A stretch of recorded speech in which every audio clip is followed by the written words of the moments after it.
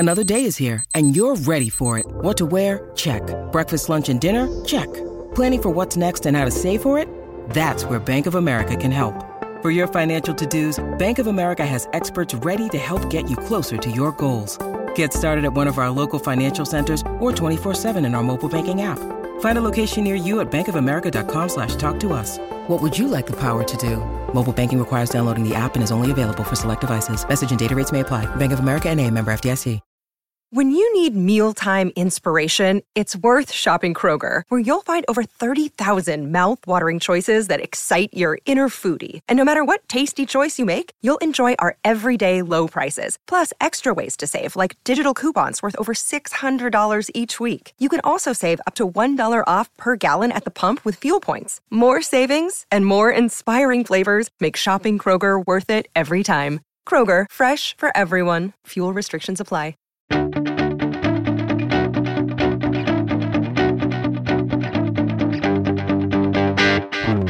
Time to get real.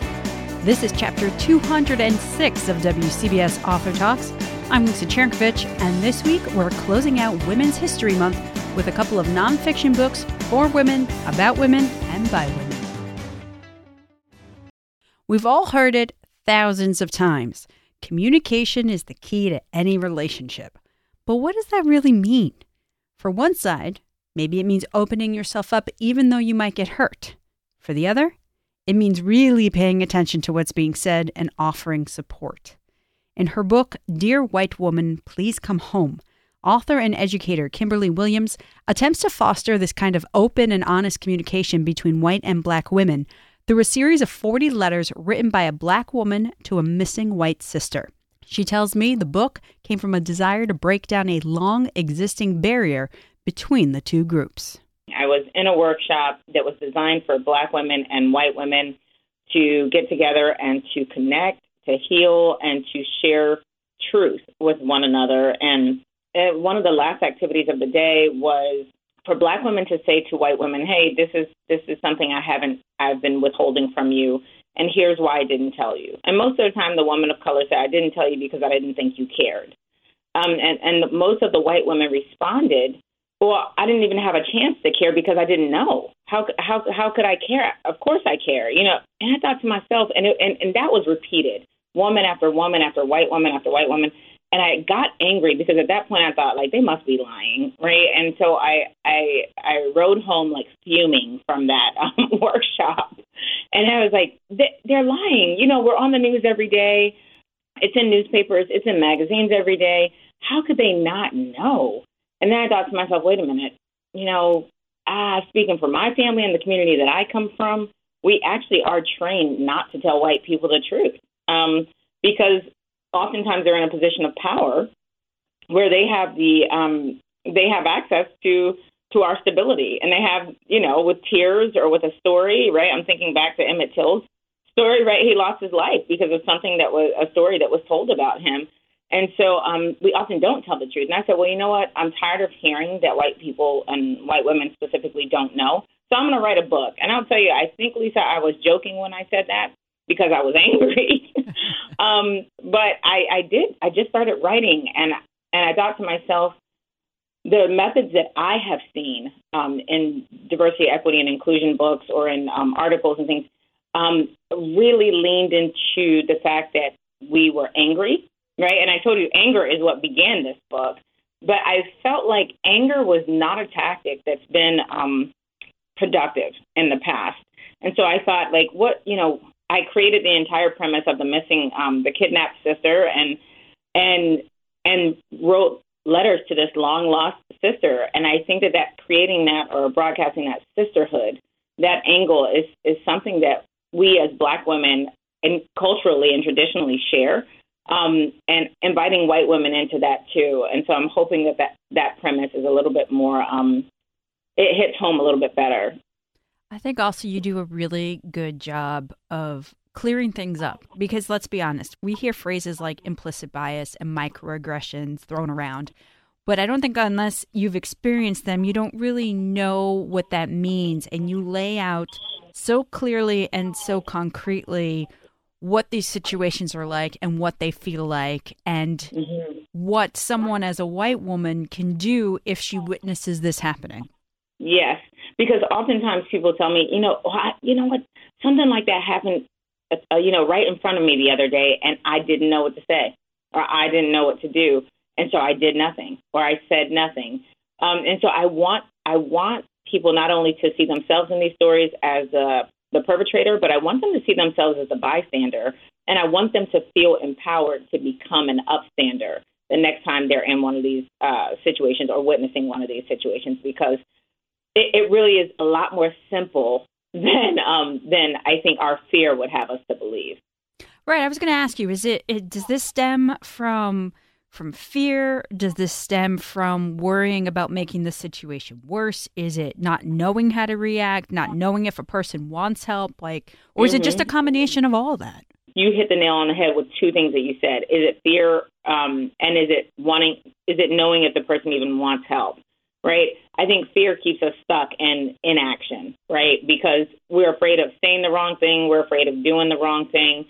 Oftentimes white people go, and this just happened to me recently, they go after the person who's on the receiving end, right? I was in a bakery a few weeks ago, maybe a month ago now, and a white woman stepped in front of me and my niece in line, and the barista saw it. Like, you saw the reaction on her face. And she reached out to us and said, "Are you all ready?" And I said, it's okay. I didn't even want to deal with the confrontation. And then we had to go to the other side of the counter to wait for our warm drinks that she had prepared. And she came over and she said, I don't know what was wrong with that woman. She clearly saw that you all were in line. I can't believe she stepped in front of you. And it's not us that need the conversation. Every time I ask a person of color, if you could say anything to a white person, what would you say? They always say the same thing: get your people, right? And so knowing that in that situation, the person of color is looking for the white person to address their people, and by their people, we mean other white people. Yeah, and I guess, I'm sitting here listening, and I'm trying to think of situations where I maybe saw something, and I know for me it comes from a fear because I hate speaking out no matter what. And speaking up because, I grew up in a household where, you respected authority, and we all have those. We all grew up with what that authority is. But it also seems like it's one of those things where it's become so entrenched. And obviously, one book's not going to make the difference. But I guess if we can get the conversation started, that can lead to change. Yes. 100%. The book's about a missing sister and this almost, it feels like, impossible sisterhood between Black and white women. Why do you think it's so hard for these two groups to forge real friendships? Is it just that we're coming from opposite sides of life, or is there more there? There is more there, because I'll tell you, I have, I'm laughing because I'm thinking of her.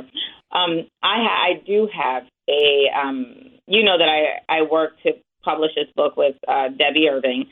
And so we've spent a lot of time together. This book has been 4 years in the making, and we've spent a lot of time together over the last 4 years. But we were friends before we started working on this book project.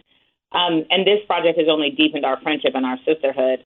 I do have white women friends, and I'm thinking of one her name is Shelly, and she is like, it's as if we grew up together. And honestly, we just met each other last year. And I would say, when I think of our relationship and our bond, I see her as my sister. And it's not because we don't have differences. She definitely comes from a different background than I do. Like, she's out hiking and skiing and this kind of stuff. You're never going to see me going hiking. You're never going to see me on a ski. That's not to say I've never done those things. I have. I told myself I'd try anything once, but you're not going to catch me on the slopes. You're not going to catch me hiking. It's just something I didn't grow up doing, right? So, but our relationship is past those differences. Our relationship is such a strong relationship because she knows the downsides of white culture. Every culture has something that you are beaming with pride about, and every culture has something that you are likely to be embarrassed about. And so when I call her and say, this thing happened to me with a white woman, I might say something like, I remember just maybe a few months ago calling her and like weeping over something that had happened with a white woman. And I said, sometimes white folks are rude. And she just, to comfort me, she said, nope, we're rude every day. I know what our culture looks like. I know what our cultural practices are.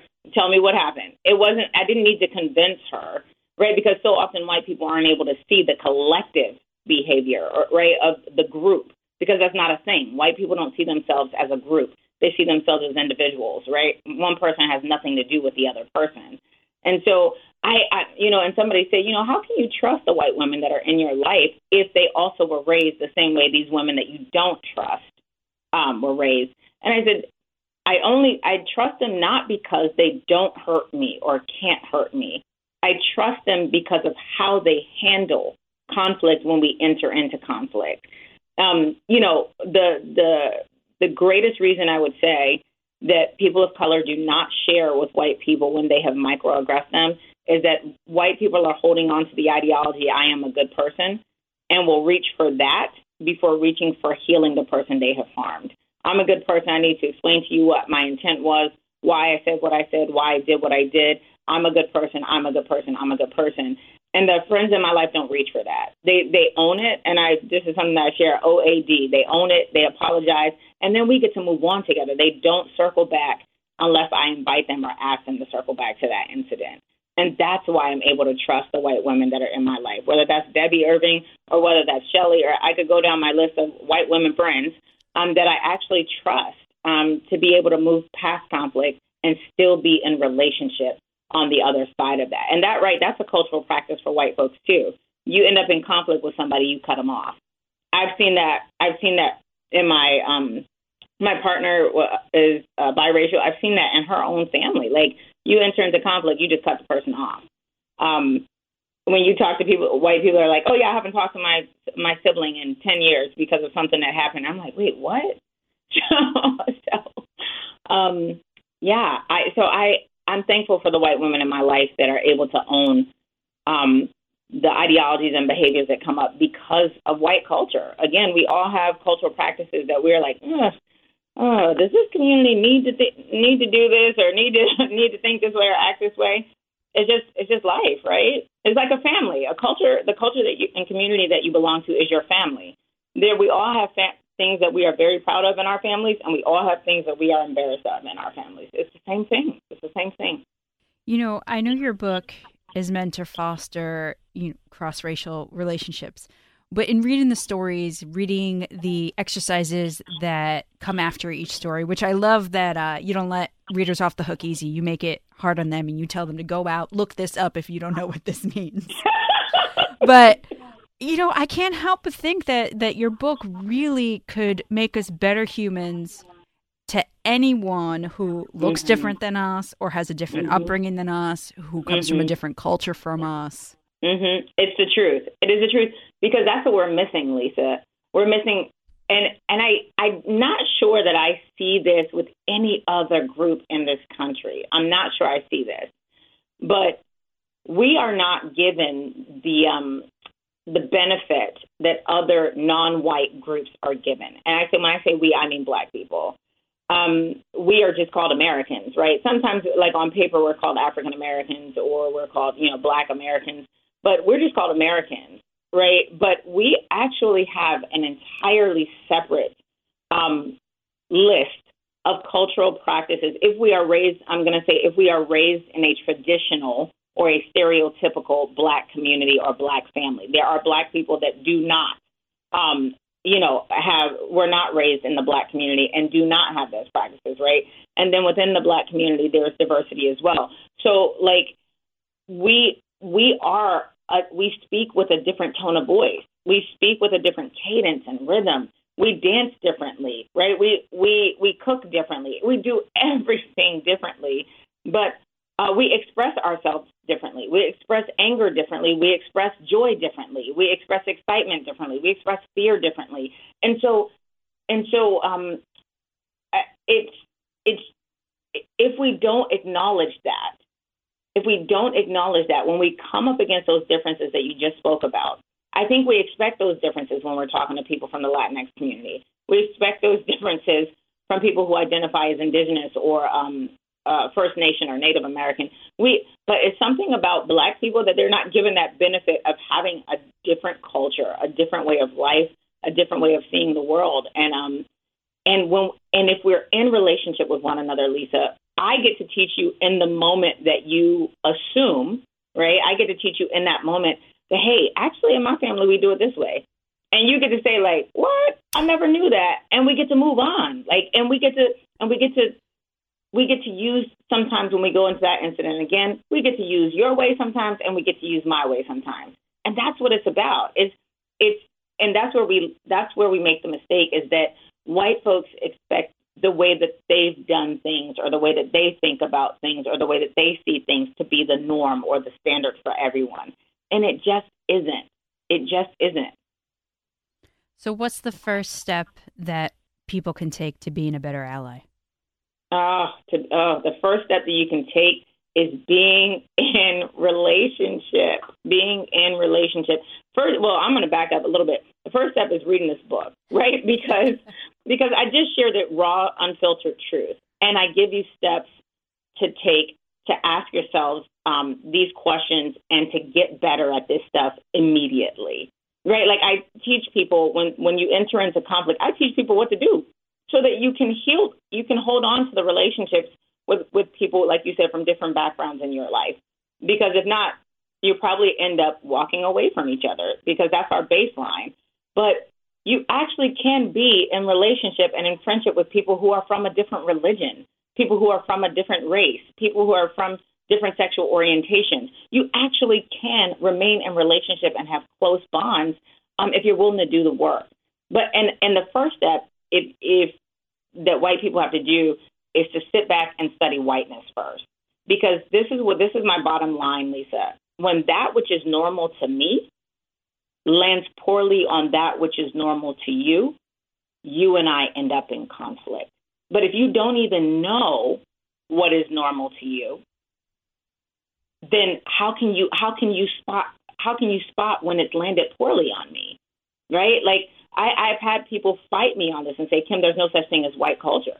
And I say, let me give you a good example, because when you say culture, Lisa, people think about costumes, dances, food, right, hairstyles. I say culture is a shared way of doing things, seeing things, or thinking about things. That's what culture is. Yeah, it's one of those that it's like you said, you don't realize it until it's either you change, right? Something happens to you to cause you to change, or you listen to someone else who can open your mind and change it for you, which I think this is really the focus of your book here. And, I want to thank you for your time today and sitting down with us and talking to us about this. The new book is Dear White Woman, Please Come Home. Kimberly Williams, thank you so much. And I hope people who are listening will sit, like, put the interview on pause, sit there, listen, digest, maybe look inwards a little bit and say, hey, there's probably some work that needs to be done. Yeah, I'm reaching across the aisle here, Lisa, and I hope folks reach back. Hey, it's Kaylee Cuoco for Priceline. Ready to go to your happy place for a happy price? Well, why didn't you say so? Just download the Priceline app right now and save up to 60% on hotels. So whether it's Cousin Kevin's Kazoo Concert in Kansas City, go Kevin, or Becky's Bachelorette Bash in Bermuda, you never have to miss a trip ever again. So download the Priceline app today. Your savings are waiting. Go to your happy place for a happy price. Go to your happy price, Priceline. Magda Hellinger was 25 years old in 1942 when she was rounded up with all the other single women in her Czechoslovakian hometown and sent to a Nazi concentration camp. But because she spoke fluent German, Magda spent most of her time at Auschwitz as a prison functionary who was responsible for overseeing hundreds of other women. It was in this role that she did what she could to save as many lives as possible. Her story is recounted in The Nazis Knew My Name, a remarkable story of survival and courage in Auschwitz. I spoke with Magda's daughter, Maya Lee, who wrote the memoir using her mother's diary and other interviews. Over the years, we've heard remarkable stories of survival and acts of courage from those forced into Nazi concentration camps. And your mother, Magda's story, is no different. But what strikes me about her story in particular is how much of a difference she was able to make just by really retaining her humanity in an impossible situation. You grew up hearing her stories. What was it like for you to hear these stories from her, and then now in the years after her death to really try to flush everything out and put this book together?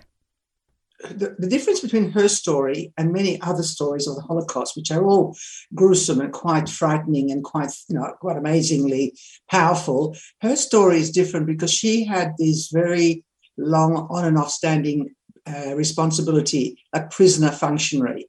And nothing has been written by or about prisoner functionaries other than the capos, which were heinously cruel and evil people.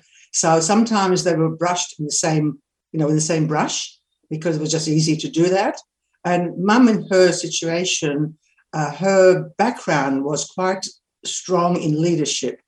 And her background was also a kindergarten teacher. So you got the extreme of leadership and strength and pragmatism and the gentleness and kindness of the kindergarten teacher. And I think that within the camps for her, her situation, her personality was able to set herself into a position which she knew she can't get out of, but she's going to do the best she can within that, where she is. Yeah, the role that she served was as a Blockälteste. And can you tell us a little bit of what that is for people who aren't familiar? A Blockälteste is a block leader. Block leader, her role was, she was nominated to be that within the structure of the camp. Her Blockälteste was responsible for, at that time, for 1,000 women, or she was responsible to making sure that the roll call is efficiently done. She was responsible for organising the food. She was responsible to maintaining order, as well as keeping an eye on disease within the block. Now, she was able to use that position due to her ability to oversee what's going on, to save many lives by creating a peaceful, quiet block which stopped this SS coming. Because any amount of chaos or noise or disruption brought the SS guards with their guns. And very quickly they would shoot or take the whole block to the gas chamber. So she was very intent on maintaining that order, not to bring the eye of the SS on her block. And she even in the roll call, which was she didn't do the roll call, but she had to be at every roll call. She was aware that sometimes the weaker and sick girls were selected to the gas chambers during the roll call as well. So she tried to arrange the sick girls in the middle of the 1,000 women so that the SS during the roll call will not notice the sick girls and pull them out. And that in itself was also some sort of passive resistance against the system. You write that growing up, your mom was always very positive, very forward-looking. Did she ever share with you how she managed to keep her composure and be that way in spite of everything that she had suffered through and had witnessed? I think she writes about that in her book, that she was always in fear. She always feared, and she was always, I was angry, I suppose, at what was going on around her, knowing she cannot do anything about it. She just had that personality. She was in this situation and she was going to do the best she can. She didn't fall apart. She didn't become a victim, which is unusual. And that was her nature. That was her personality.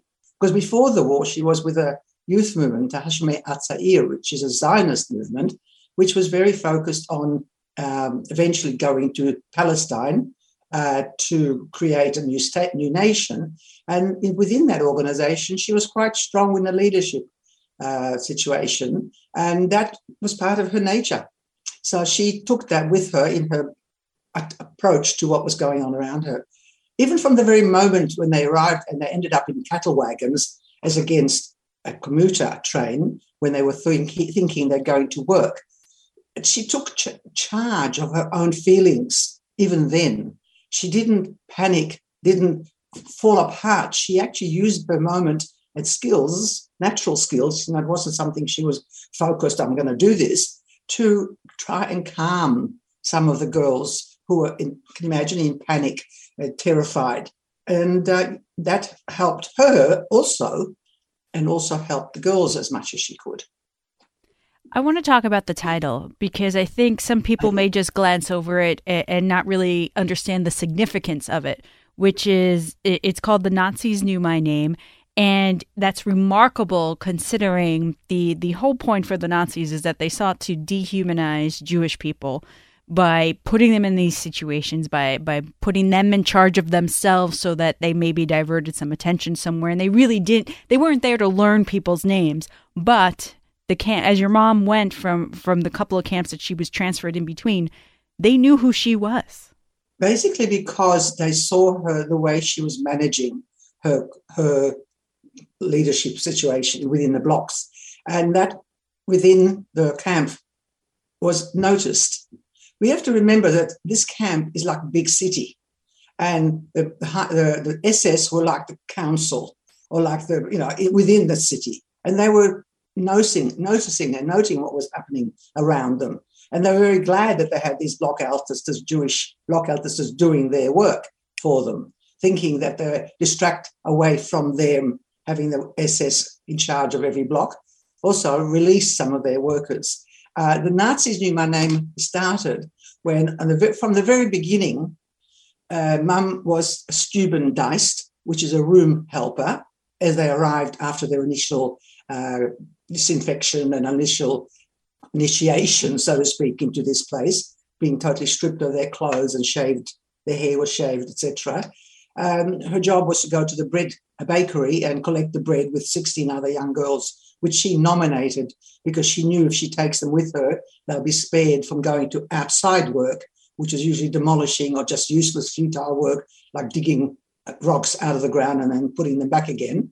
And with these 16 girls, she went to the bakery, and while she was waiting for the bread, there was a young German SS guard there. And Mum describes her very well. She was chubby, blonde, plaits, about 18 and 19 years old, and she was standing there supervising what was happening. And all of a sudden she says to Mum, "What's your name?" And Mum was actually quite stunned because this is an SS guard and she is 2318. She has no name. And she said responsively, "My name is Magda." And without thinking, she says, "And what's yours?" And she says, "My name is Irma." Now, just to fill everybody in, if they haven't read the book yet, Irma Grazer, at the age of 22, was executed after the war for her heinous war crimes. And so this is the same Irma Grazer. Later on, Mum meets Irma Grazer a few months later, and she sees that she's totally changed. She's slimmed down. She wears an immaculate uniform. Her hair is pulled back into a beautiful bun with a little cap on top of it. Her belt has a silver gun in it. Her boots are shiny with a whip pushed into the boots. And she actually says to Irma, "Hello, Irma, now you look like a real SS woman." I mean, there's something came out of her mother. It's called chutzpah. And she, to this day, till she lived, she couldn't understand how come she had such audacity to do that. And she thought at this point, "Oh my God, I've overstepped the mark." And Irma sort of said, like more or less, never mind, and kept walking. Now, Mum was always walking a fine line between the SS and herself. And this was one of the times where she just got away with it. During her time being relocated to Block Altister of Block 2, then she was Block Altister of the French girls, then she was nominated to be SS of the elite, Block Altister of the elite group, which was the workers for the SS, like secretarials and office workers. I guess her skills were noted. And Kramer, which came in 1943 to Auschwitz from Bergen-Belsen, he was notorious in his cruelty and his evil and his total disregard for Jews and people. But somehow he noted Mum, or maybe through the system he was told about Mum and how she manages the situation and how she's respectful, basically. And he called her Magda or Hellinger. Now, this was the commandant of Auschwitz camp. And by being respecting him, and he somehow regarded her as maybe a novelty, I don't know, the other SS guards suddenly thought that they better be careful because she is a protege of Kramer. And the Germans had this very correct attitude: you do not argue with the one above you because you may be demoted even further. So that also helped her a lot. Now, hearing all those stories about your mom, she sounds like an incredible woman. That attitude of hers, was that there after the war? Is that what got her through the ensuing years? Just being this, she knew what she wanted, she knew to ask for it, and that's how she got through life? Yes, but, look, she wasn't a hero. It's not as if she was a hero and did heroic things. For her, they were natural way of being. What's right is right, what's wrong is wrong, and in the meantime, she'll do what she can. And her attitude was, I can only go up that chimney once, and I'll do what I can during the time in Auschwitz to do what I can. I mean, have you read the book? I have. Mm-hmm. Oh, yes. So the parts where she saved many women in various situations in, Block 25, when she saved those 800 women by getting the guard drunk. Mm-hmm. The distractions that she employed that seemed so simple but were yet so effective. And that's why I meant at the top of the interview, just by keeping her humanity and trying to be a good person, she was able to affect so many lives and save so many lives. Right. Well, after the war, the war finished for her on 8th of May 1945. With the other, again, using her strength and using her ability, she was able to get the few remaining girls, 300 of the Slovak girls, back to Prague because they were sort of ignoring the Slovak girls. Every other nationality were allocated buses and trucks and things to take them home. She managed to get to Prague with the 300 girls which survived. Once she reached Prague, as far as she was concerned, she had left Auschwitz. Auschwitz was behind her. She didn't dwell upon Auschwitz as I am a victim and it was horrible. And she never reflected on the misery of it all. She just moved forward. She wanted to go home to her town to see who was there. She finally, I'm not sure how long it took her, but probably weeks or days to get back to Michalovce, her town. When she got there, obviously the town was so different. People were not there. Out of the 7,000 girls who left in 1942, 300 girls came back and they went to different parts of the city. So she came back to her hometown, to her house, and went to visit her friend Marta, who was not deported because she was already married. So she went to Marta. Marta had a nice dinner. They sat down, discussed the future. They didn't discuss where Mum has been for 3.5 years, yet they were very best friends, and life went on.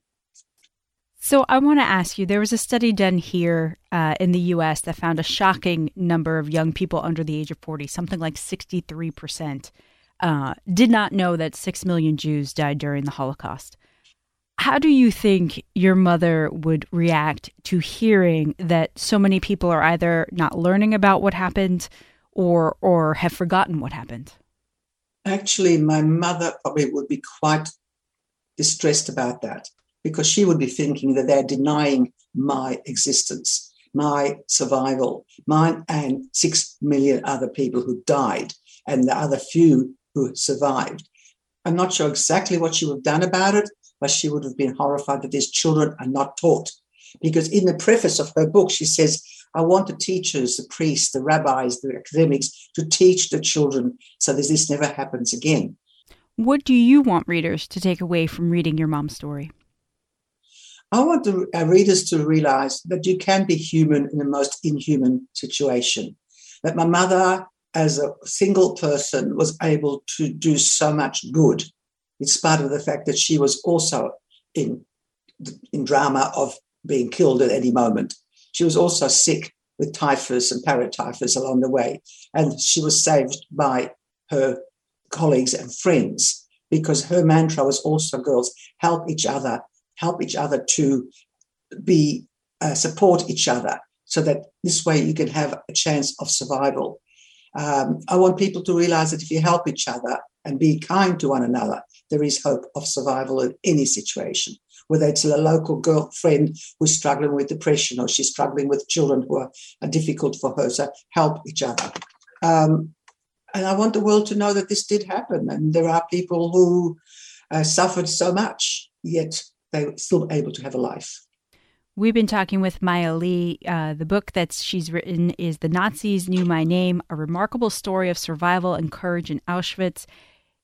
Her mother is also contributed as an author because it's based on her own writings, that her name is Magda Hellinger. Maya, thank you so much for your time today. My pleasure, and thank you.